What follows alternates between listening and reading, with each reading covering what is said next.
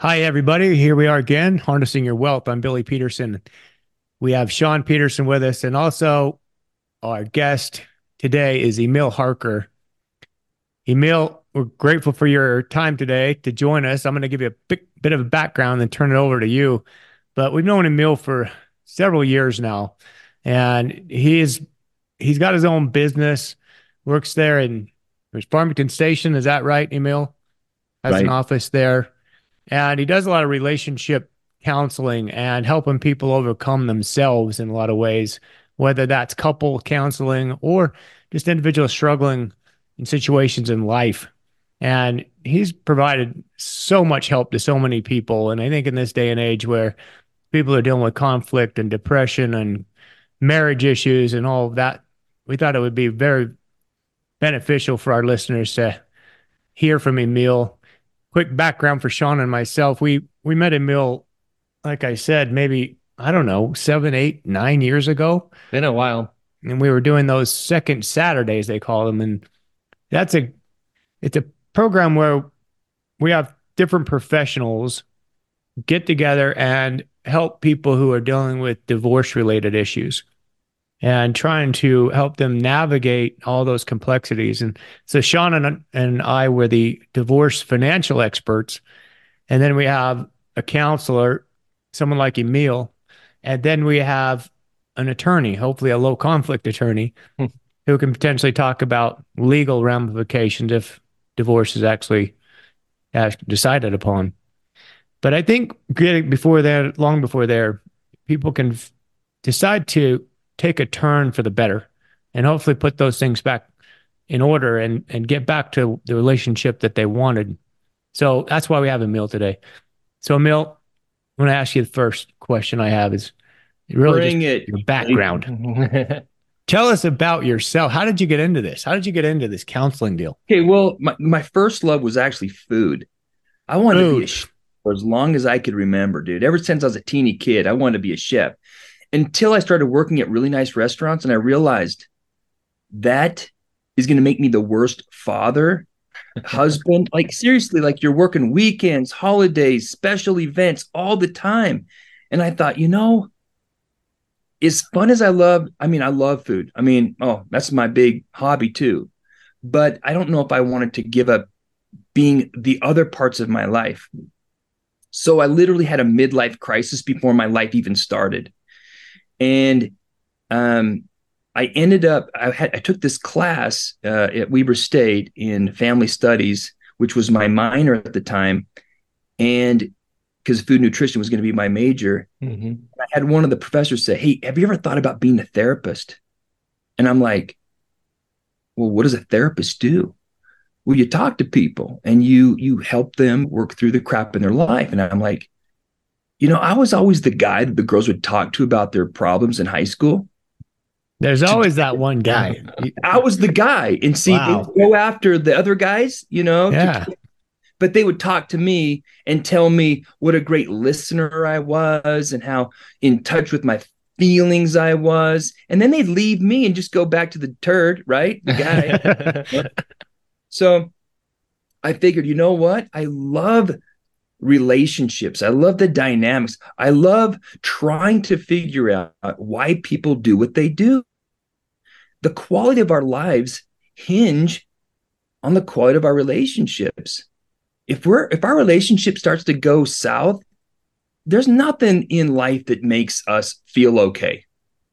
And so, and even if everything else is going okay, but our relationship isn't, the quality of our life still tanks. So understanding the dynamics that make relationships work. And then I go a little bit crazy, like a little bit nutty, the relationships with ourselves. What's our relationship like with ourselves? So I'm all about relationships and trying to deal with those barriers that prevent us from living a full life.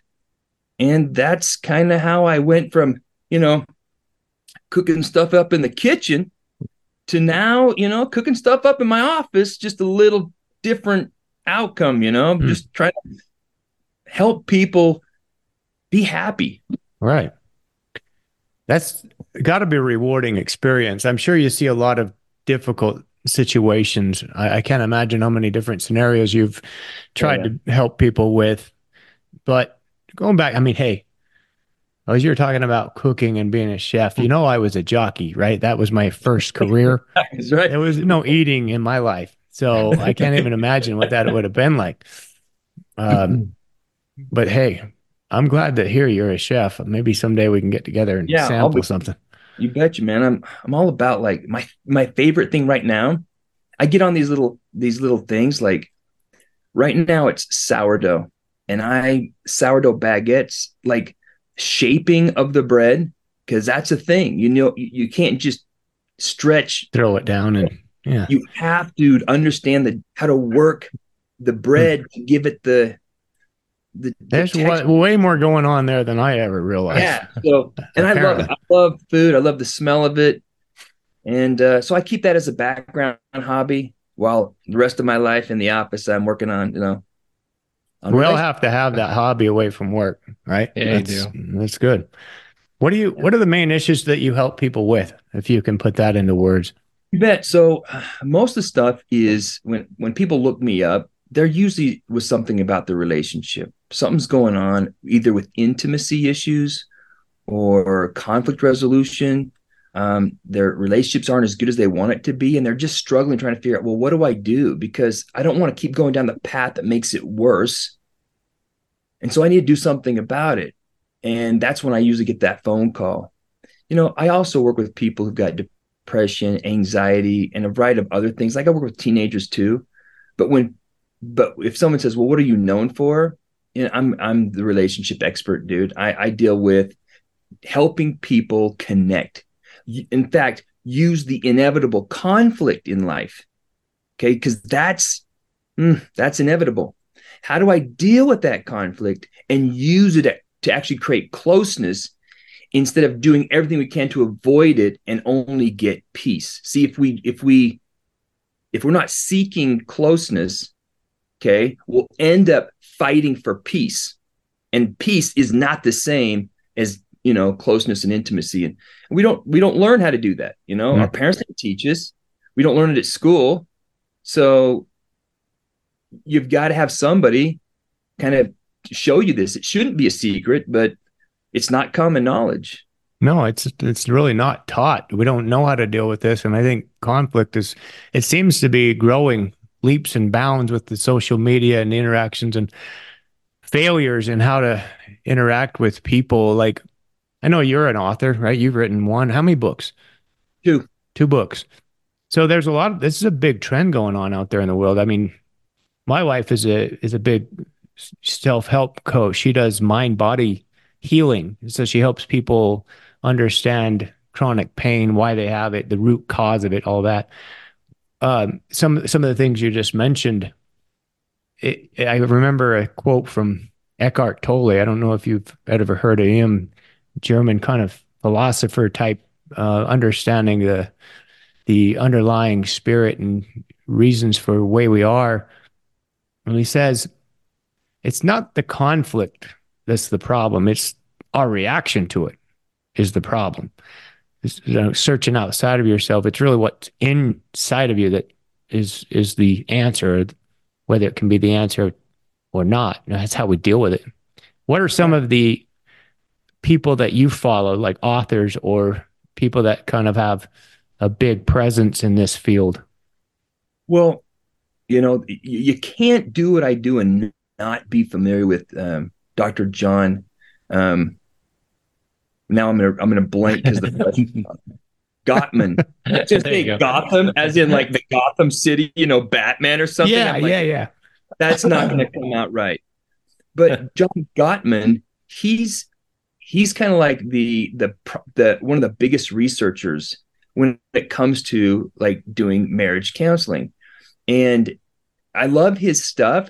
But the only downside is instead he looks at couples and he studies healthy couples, and whatever they do, he tries to mimic and apply. Mm. And that's helpful and good.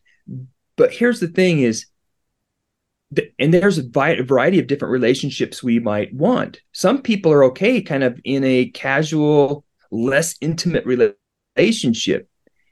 And the tools to having a really deep, intimate relationship, those aren't the ones that he's studying. He's studying the people that don't get divorced. And if we're using not getting divorced as an indication for a successful marriage, I think the bar's a little too low. I think we need to think, what can we do, to maximize the quality of our very lives? And that's going to be with learning the tools. Like, to your point, conflict isn't the issue. Conflict never has been the issue. It's our response to conflict. Because as soon as there is a disagreement, a disappointment, a myth, a bug, a hurt feeling, that's the moment when we can create closeness. But that doesn't happen naturally. The natural thing to do is to become defensive, to pull away, or to attack. You hurt my feelings. You're being rude. You don't care about me. You're selfish. Well, what does the other person do? They don't go, thank you so much for that feedback. That feedback helps me meet your needs better. Not one person says that. They usually get defensive right back. So if we do what comes natural, we're going to go sideways fast. Yeah. Why do we do that? Why do we attack? Why can't we put our swords down?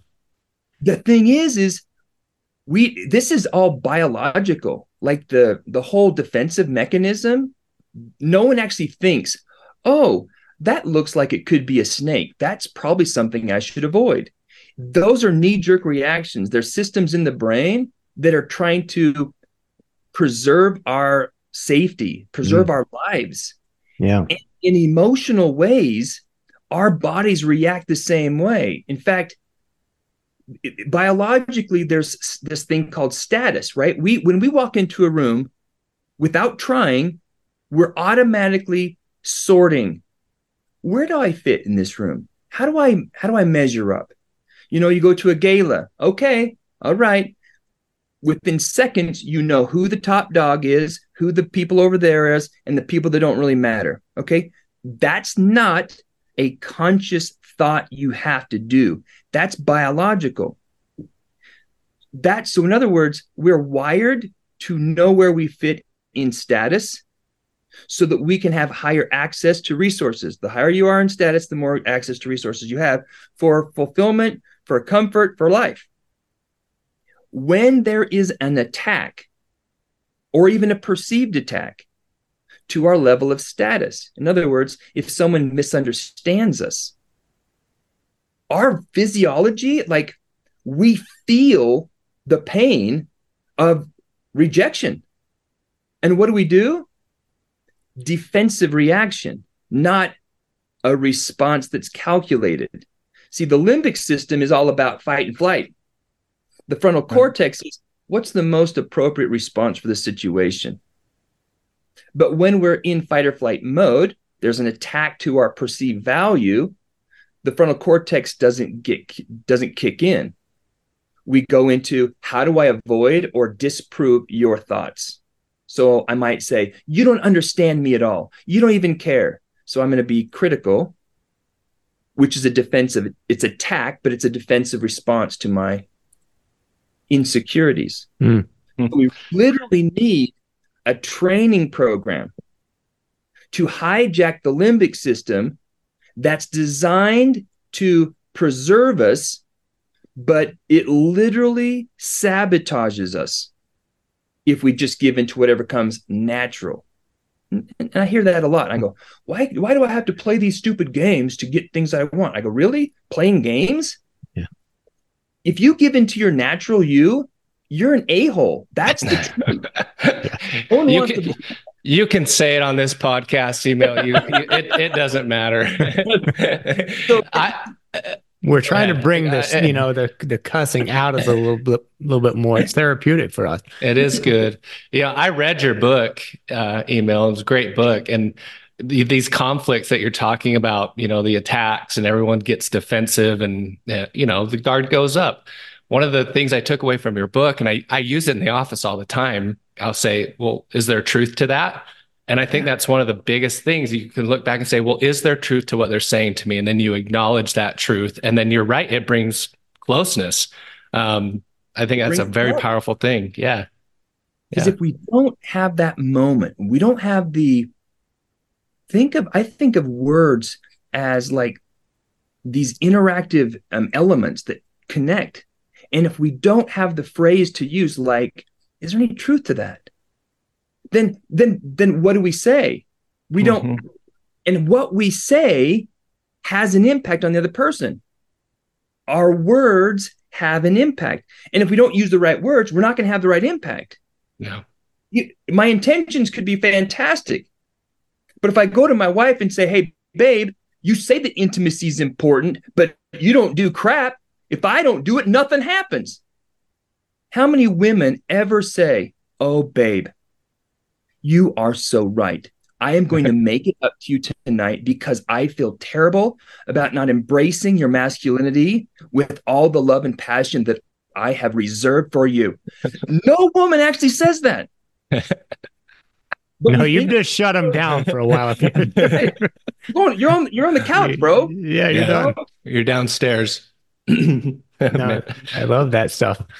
Makes us stop and think. And I think another part of it that I love is when you're talking about being aware rather than going, I call it unconscious almost. So you're going back, you call it your biological, your what is it? Your subconscious mind just kicks in. It's just reactionary. And then we're not thinking. And so without the thinking part, without being able to pay attention to our thoughts before we speak them, that's when we get ourselves in trouble. 99% of the time. Yeah. Yeah.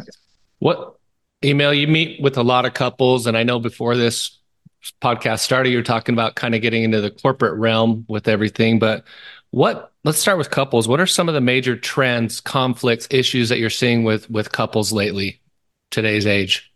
Well, what we're seeing now a lot of is with social media, there's a chronic disappointment without any training of increasing our connection. And there's this, sense of, I wish it could be better. I want it to be better.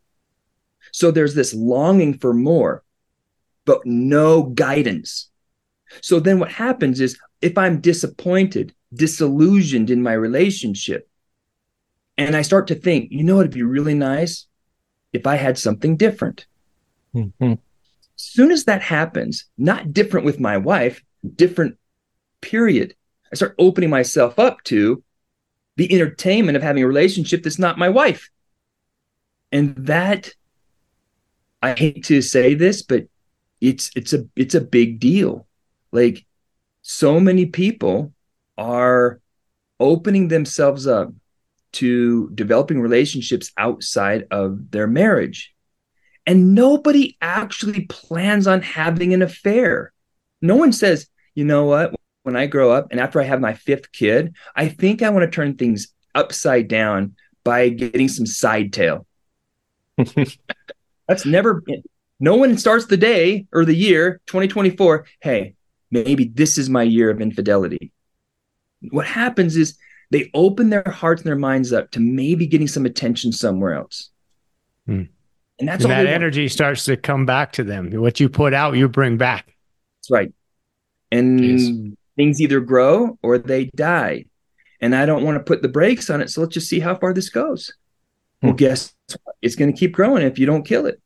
And next thing you know, I get people in my office all the time. I don't know how this happened. I never intended this to happen. I was just looking for answers and then, and you're like, yeah. And I mean, I got people pretty much thrown up in the garbage can, realizing that how far it's come and that what they have to do to deal with the trauma of what their families are going to go through. It's miserable. It's really tough watching the kids. Sean and I deal with this a lot with the divorce side with the financial realm. Yeah. And most people come to us, they aren't thinking about the emotional aspect, but I've gone through the divorce myself. So I've seen it both as a child when my parents divorced and how traumatic that was for me and my siblings. And then as an adult, which I swore, like you mentioned earlier, you're never going to plan on that. And it was the furthest thing. I swear I'd never go through that. It was just not going to happen for me. And then it did. So now I'm reliving it from through the eyes of my kids and how hard it was for them. It's not easy. So I'm always trying to talk to our clients as much, I guess, about the emotional part of it and how to stop being so angry and get past that, because usually you're going to have somebody that's wanting to get this redemption, and Right. they want to hurt the other one as bad as they're hurting, and ultimately it just continues to hurt them. And it also costs more money. Anger is Yeah, expensive. Very it expensive. is. You guys know this. It's like, if I'm pissed off, then I'm going to pursue, allegations. I'm going to do what I think is fair and right. I don't care what it costs. Really? Maybe you should spend money in therapy so you can save money in your bank account.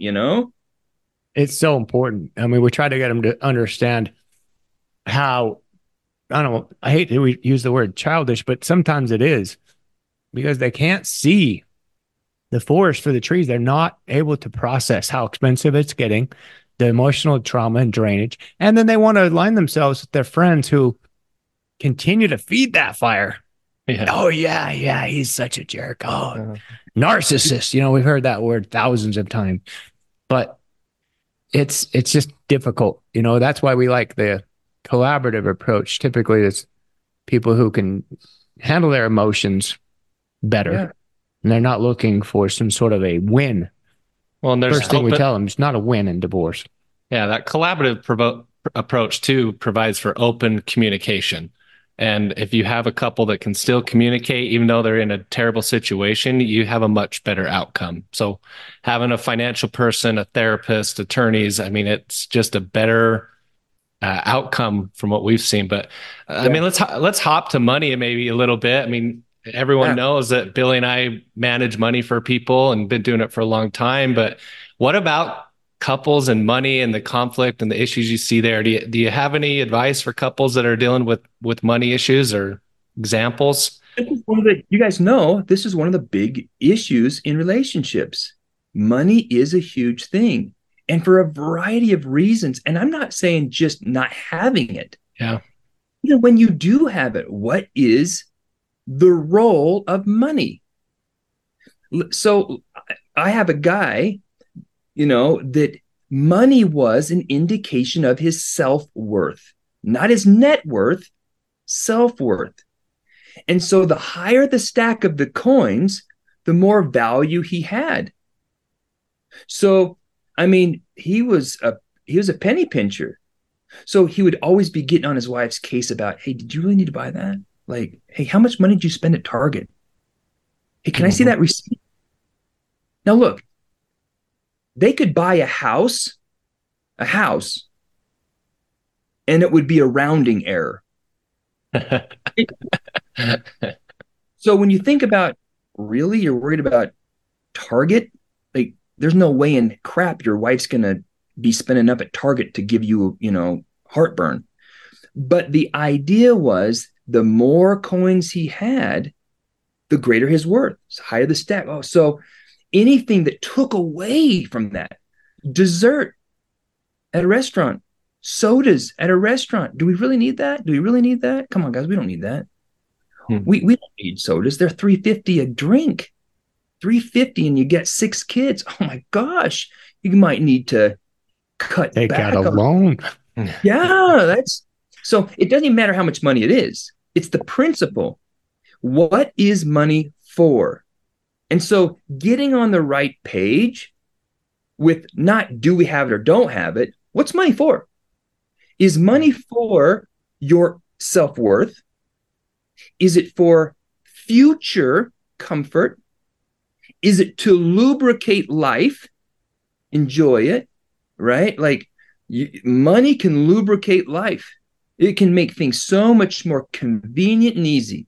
You don't want to cook? Uber, boom, I'm bringing it in. And if that, but what do you want money for? Is that worth not having money in the future? Is the convenience of today worth struggling, scrimping later on? When do you want to retire? Where do you want to retire? How do you want to live when you retire? See, people don't have these kinds of conversations. And so both people have completely different expectations about money that they don't talk about. And as soon as the expectation isn't met, you bought something you didn't need. Whoa, whoa, whoa, whoa, whoa, whoa, whoa. Hey, I take that personal. And my objection, my wife takes personal. So now we're having conflict about being judged for how we think about money, which could be resolved like once and for all just by having someone guide you through the process of what is money for? What do you want to do with it? How is it going to work for you? And get on the same page. Because once the expectations are dialed in, then there's minimal likelihood of disappointment. Okay, it's going to happen because there's going to be surprises. If my wife and I were having a conversation about what we're going to do with our money, and then I look on the credit card statement and $900 is gone, I might go, well, what's this? Like, oh, we needed new tires. Oh, okay, yeah. Yeah, I'm glad I don't have Billy's truck because I don't know if we could afford tires. So, but the idea is we got to get on the same page so that we minimize frustrations, and we just don't. What happens as soon as there's frustration or disappointment that happens, we either shut down, pull away, and which every conversation, every conflict that doesn't get resolved turns into resentment. And resentment is like toxic waste in the relationship. You think you're getting by with peace. Any unresolved problems become fermenting into resentment. And resentment and contempt, oh man, they're next door neighbors. And contempt is, I don't even care that you don't like me right now. I don't even care if you hate me. Don't care. That's total contempt. And so there's no more inclination and accountability and responsibility to how do I make sure the other person's needs are met? I'm like, that's not my business. Your happiness, that's on you. I'm happy over here. Well, now you have two people that are independently happy. Really, really great. That's called roommates. Excuse me, we're almost in the home stretch for the episode. But before we cross the finish line, I just want you to know that you can contact Billy and his team at www.petersonws.com or by visiting the show notes. Now, back to harnessing your wealth. Yeah, that's going back to that money conversation. Billy and I sit down with thousands of couples probably over the years, Billy, and it's funny. I see it a lot where one spouse just controls the money. The other spouse has no idea what's going on with the money. And we try to promote, hey, you need to have an open line of communication. Just like you said, what is the money for? What are our future plans? What are we going to spend it on? And try to get on the same page, because, the worst case is the spouse that controlled all the money dies or something, or is no longer there, divorce, and the other spouse is going, what the hell do I do now? Exactly. There's so many emotions, aren't there, when it comes to money? Because you may have that person that figures, I made this, I contributed most of this to the family. Yep. I should be the one deciding. I need to control. And then you have the selfish aspect. And then you have the jealousy factor where you see, well, one spouse went and bought this. So, hey, by damn, I'm going to go do something myself too. Yep. Fair is fair, right? We're not talking about the balance of the budget. We want balance of fairness, because the budget doesn't say, oh, well, now we're even. No, it never says that. It's like, you take $500 for your thing and take $500 for your thing. That's $1,000 less. Yeah. And the bank account doesn't say, I feel much better now. So you're absolutely right. People say that all the time. Well, because you went on a golf trip with your friends I decided to do this. It's like, well, Yeah, is you that selfish bastard. I'm going to go do that myself. Except it's going to be a women's trip and it's going to cost 3 times as much money. right?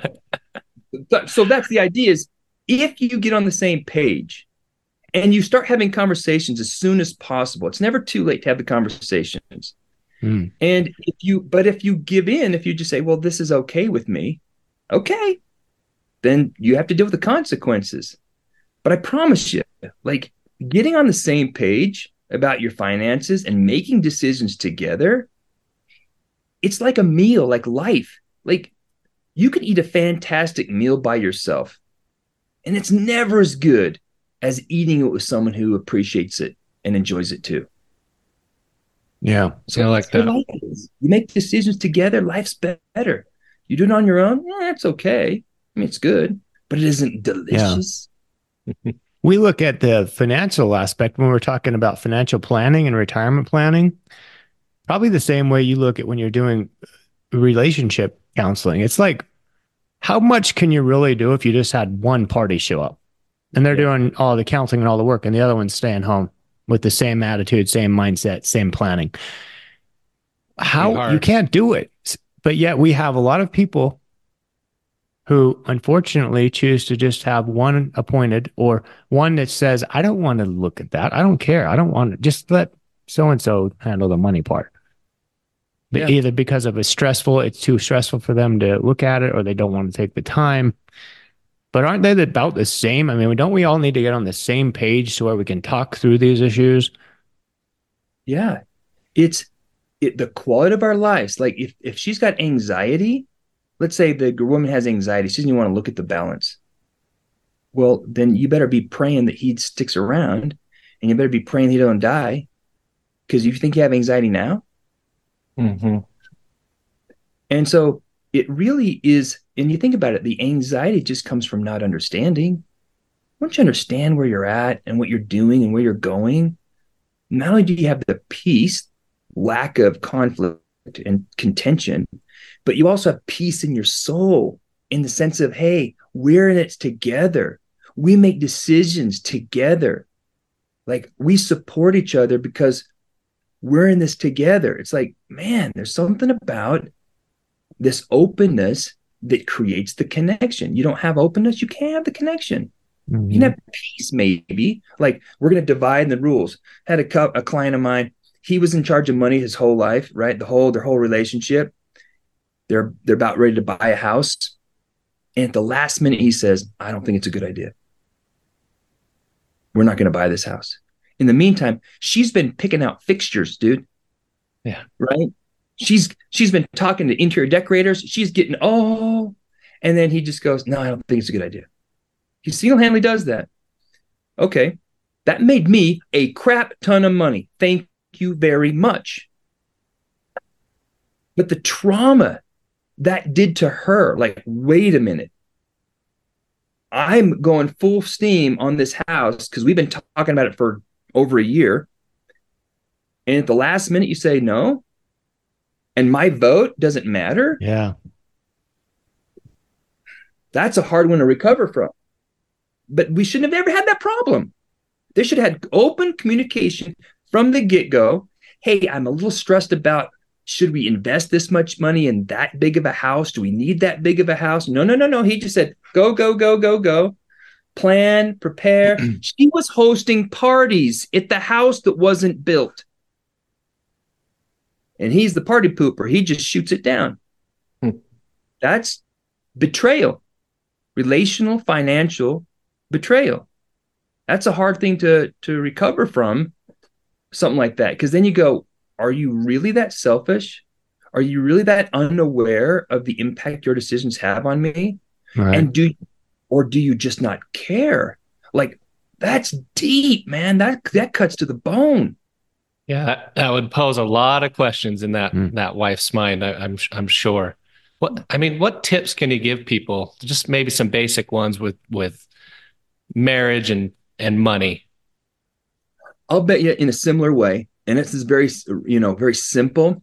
But what I have people do, and you may do this financially, is I go, just draw a circle on a piece of paper. What do you want in your marriage?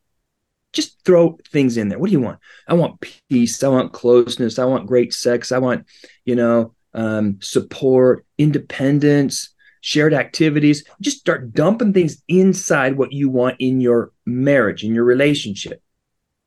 Now you might do a circle.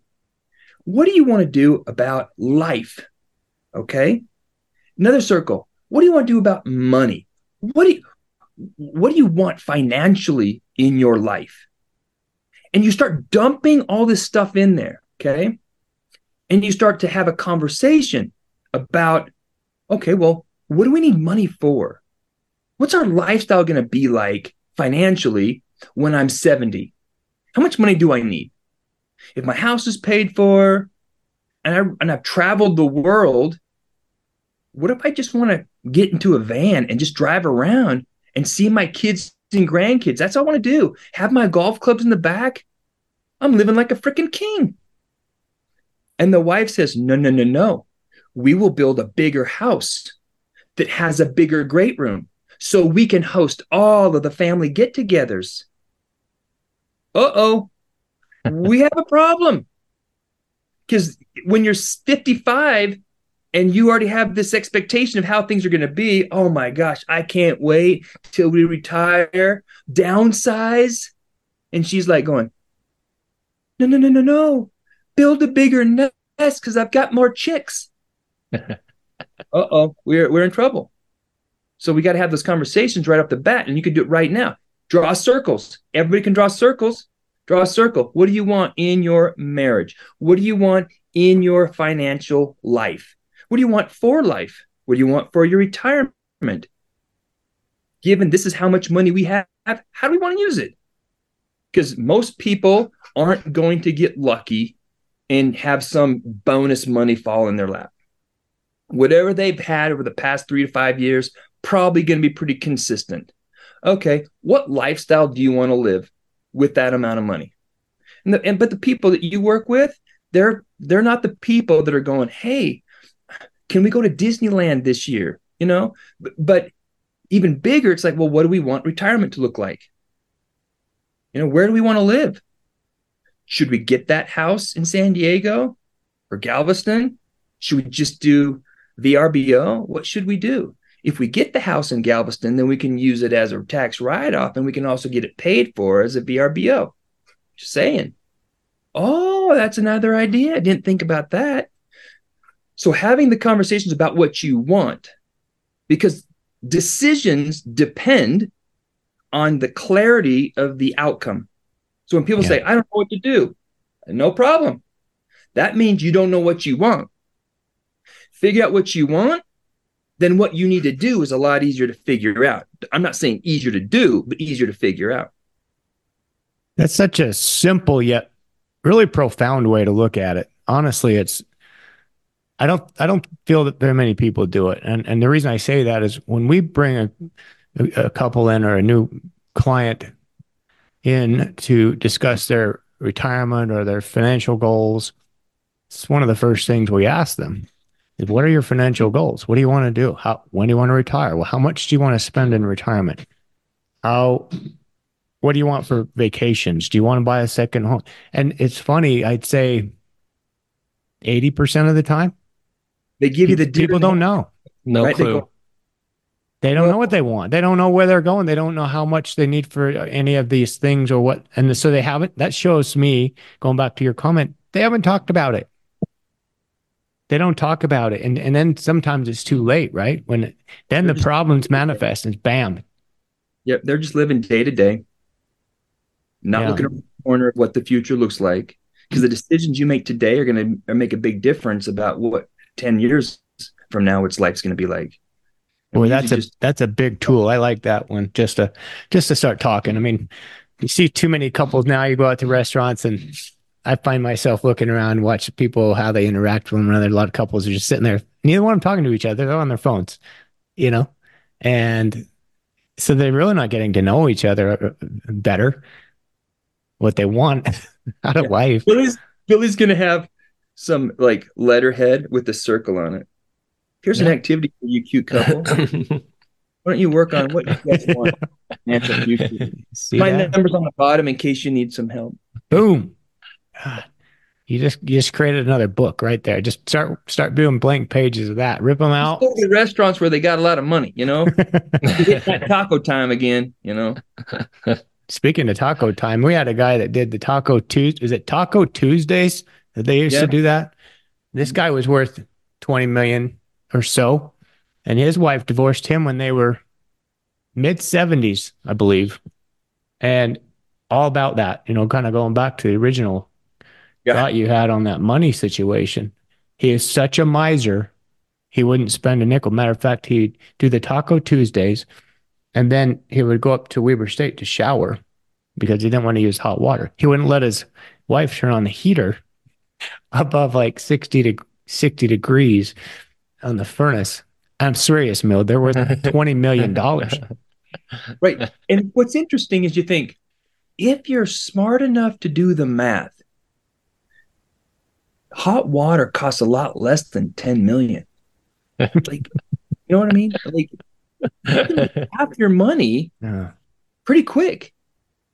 So Yeah. why not invest it in the relationship and use the money to design the life that you want to live with, but be deliberate about it.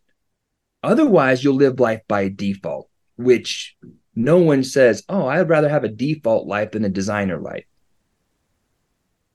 You become stuck in the ego and you start to think about the money and building, and you're looking at the numbers. And so many people get addicted for different reasons, addicted to certain things, drugs, whatever, anything. You've seen it all. Right. But, hey, we can't forget that some people get addicted to just seeing the numbers grow. Right. I want those stacks higher. I want those numbers to grow. If that number goes down, my value plummets. Yeah. Can't take it with you either. We talk about that all the time. You cannot take that big stack with you. So you might as well invest it, like you said, in experiences or memories, or obviously we're promoting investing for your retirement, but that stems into building all those memories and keeping the marriage together and investing in that. And it's still for a purpose. It's not just to grow indefinitely. Yeah. It's a purpose that you'll eventually have that nest egg to draw from, or give it away. I mean, give it away. People love supporting charities and different things. But again, if your spouse isn't on that same page, I think that's what we're saying here is open communication. Draw those circles. What do you want to put in that financial circle? I like that, Emil. We might run with that. Okay. But what's interesting is the way you guys approach the financial piece with the lens of relationships. I had a client that I actually sent to Billy about, getting them through a divorce, because they kind of looked at what they wanted and they realized they don't want the same things. So they needed to divide the assets. And so I know how good Sean and Billy are, because it wasn't long after I go to Twigs and I see ex-husband, ex-wife with their son for their birthday party. Okay. Not birthday party, but birthday lunch. And they're getting along great.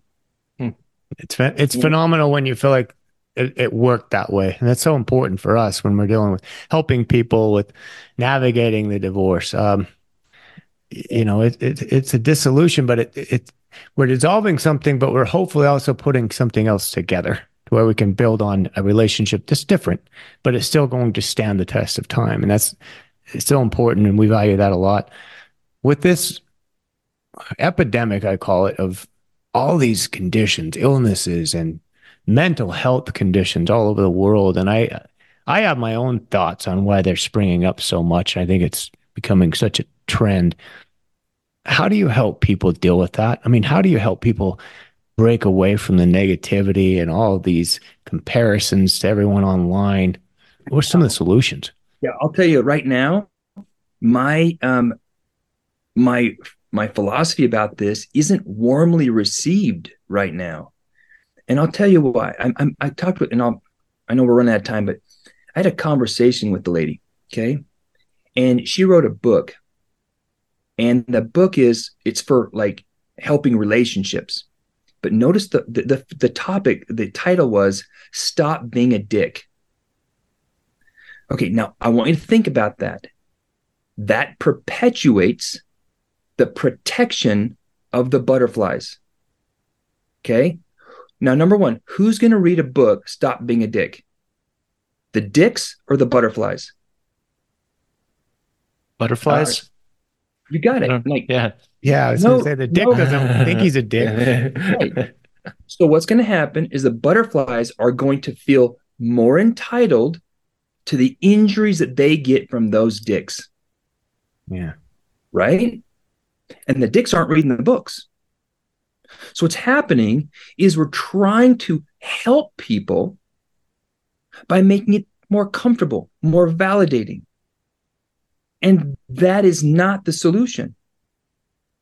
The solution is to equip butterflies with, strength, with confidence, so that when this dick comes, the butterfly handles them with the sweetness of the butterfly, but with power of the words. They don't have to, tangle horns. That's not the point. There's always someone bigger and badder than you, but the power doesn't come from the horn tangle. It comes from the tools of the conversation. And so what we need to do with this epidemic of, fragility, we need to not protect the fragile. Okay. I'm not trying to support a-holes, by the way. I'm trying to, because you cannot convince the a-holes to stop being a-holes by telling them to stop. You can't. You can only disempower them by the collection of powerful butterflies. So when powerful butterflies start holding these a-holes to task, all of a sudden those guys get a little softer. They become more sensitive because they don't want to get beat up or feel stupid when someone calls them out in a gentle, kind way. Hey, I don't think you meant to insult anyone. I'm sure you're just trying to speak your mind with confidence. Is that right? Now, what is the a-hole going to say? No, I'm actually really trying to offend somebody and you guys caught on. No, they can't say that. They have to go, oh, crap. Well, I'm going to better be careful what I say next time because I just feel embarrassed right now. Yeah, they figured me out. If the butterflies just go to the HR department and complain, that's nothing changes. Yeah. So what we need to do is help people with the confidence to handle the life that they're given, not protect them from the life that's happening. Yeah. Yeah, that victim mentality it certainly doesn't get you very far if you're always looking at yourself as a victim and powerless, because then you've given your power away by definition. Right. So how do you help people who don't, last question here, maybe we're kind of wrapping up, but the high rates of anxiety and depression and all that stuff going on, is there a way to help people with that, with therapy, or is everyone just going to have to be subject to drugs, prescriptions, going forward? The effect of depression and anxiety, okay, it's a chemical thing, right? But what we think about, look, I haven't told many people this, but I've had some serious panic attacks, like freak the crap out of me panic attacks. I can bring them on by thinking in a negative way. Right. Well, if I can bring them on thinking in a negative way, then what does that tell me about my power of my mind? You can also get rid of them by thinking in a different way. That's right. Now there's a gravitational pull toward the negativity. It's a lot harder to think positively. I know that. But if I start training my brain, okay, to not avoid negativity, okay, but what I'm trying to do is take something that's scary, find value in it, this probably sounds a little crazy, but you're a POW, okay? You're in a box and, you're in this cramped space, okay? You've got claustrophobia. That is hell. Okay, but what if I say to myself, all right, If I'm in the box, I'm safe. If I'm in the box, they can't beat me. If I'm in the box, I can rest. If I'm in the box, I get the power of my imagination. They're either going to have to feed me or they're going to have to let me die. Either way, there is relief. So I'm going to practice going somewhere in my mind that's peaceful. When we sleep, our bodies wouldn't know if we're in a box or wide open. Mm-hmm. But our minds are free to explore the universe. We channel that.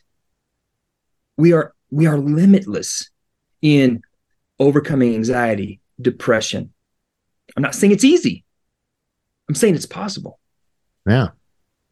Love it. So many things that people can learn from this. And I truly think it's going to be helpful. I know it's helpful for me just sitting here listening to you, Emil. You have a great way of putting things into words. And you know what? I think you made a damn good choice. All right. Going into this career. Now, I don't know how good a cook Hold you on. are. I need to see his cooking first before we decide. We'll be the judge. We'll be the judge eventually. But I know you do a great job for your clients and for the people who come and see you. Heard nothing but rave reviews. So how do people get a hold of you if they ever wanted to look you up? Super easy. EmilHarker.com. First and last name.com. EmilHarker.com. Easy peasy. And then you have access to links to your books and some information on your website. You can make an appointment with me right there online. It's pretty simple, and they can learn all sorts of stuff about me. You can also just Google Emil Harker. I don't know. There's tons of crap out there from other podcasts, TV, whatever. Mug shots or anything like that, right? Nothing like that. Nothing too embarrassing yet. That's good. All right. If I keep going the way I'm going, who knows? I might be wearing an orange jumpsuit doing these podcasts. You don't want to sit still. A guy like you has got to always be doing something. So, okay, make your name known. Been great hanging out with you guys. It's awesome. Thanks for coming on. You bet. Emil, appreciate you being here. To all you listeners, hope you enjoyed this show. Until next time.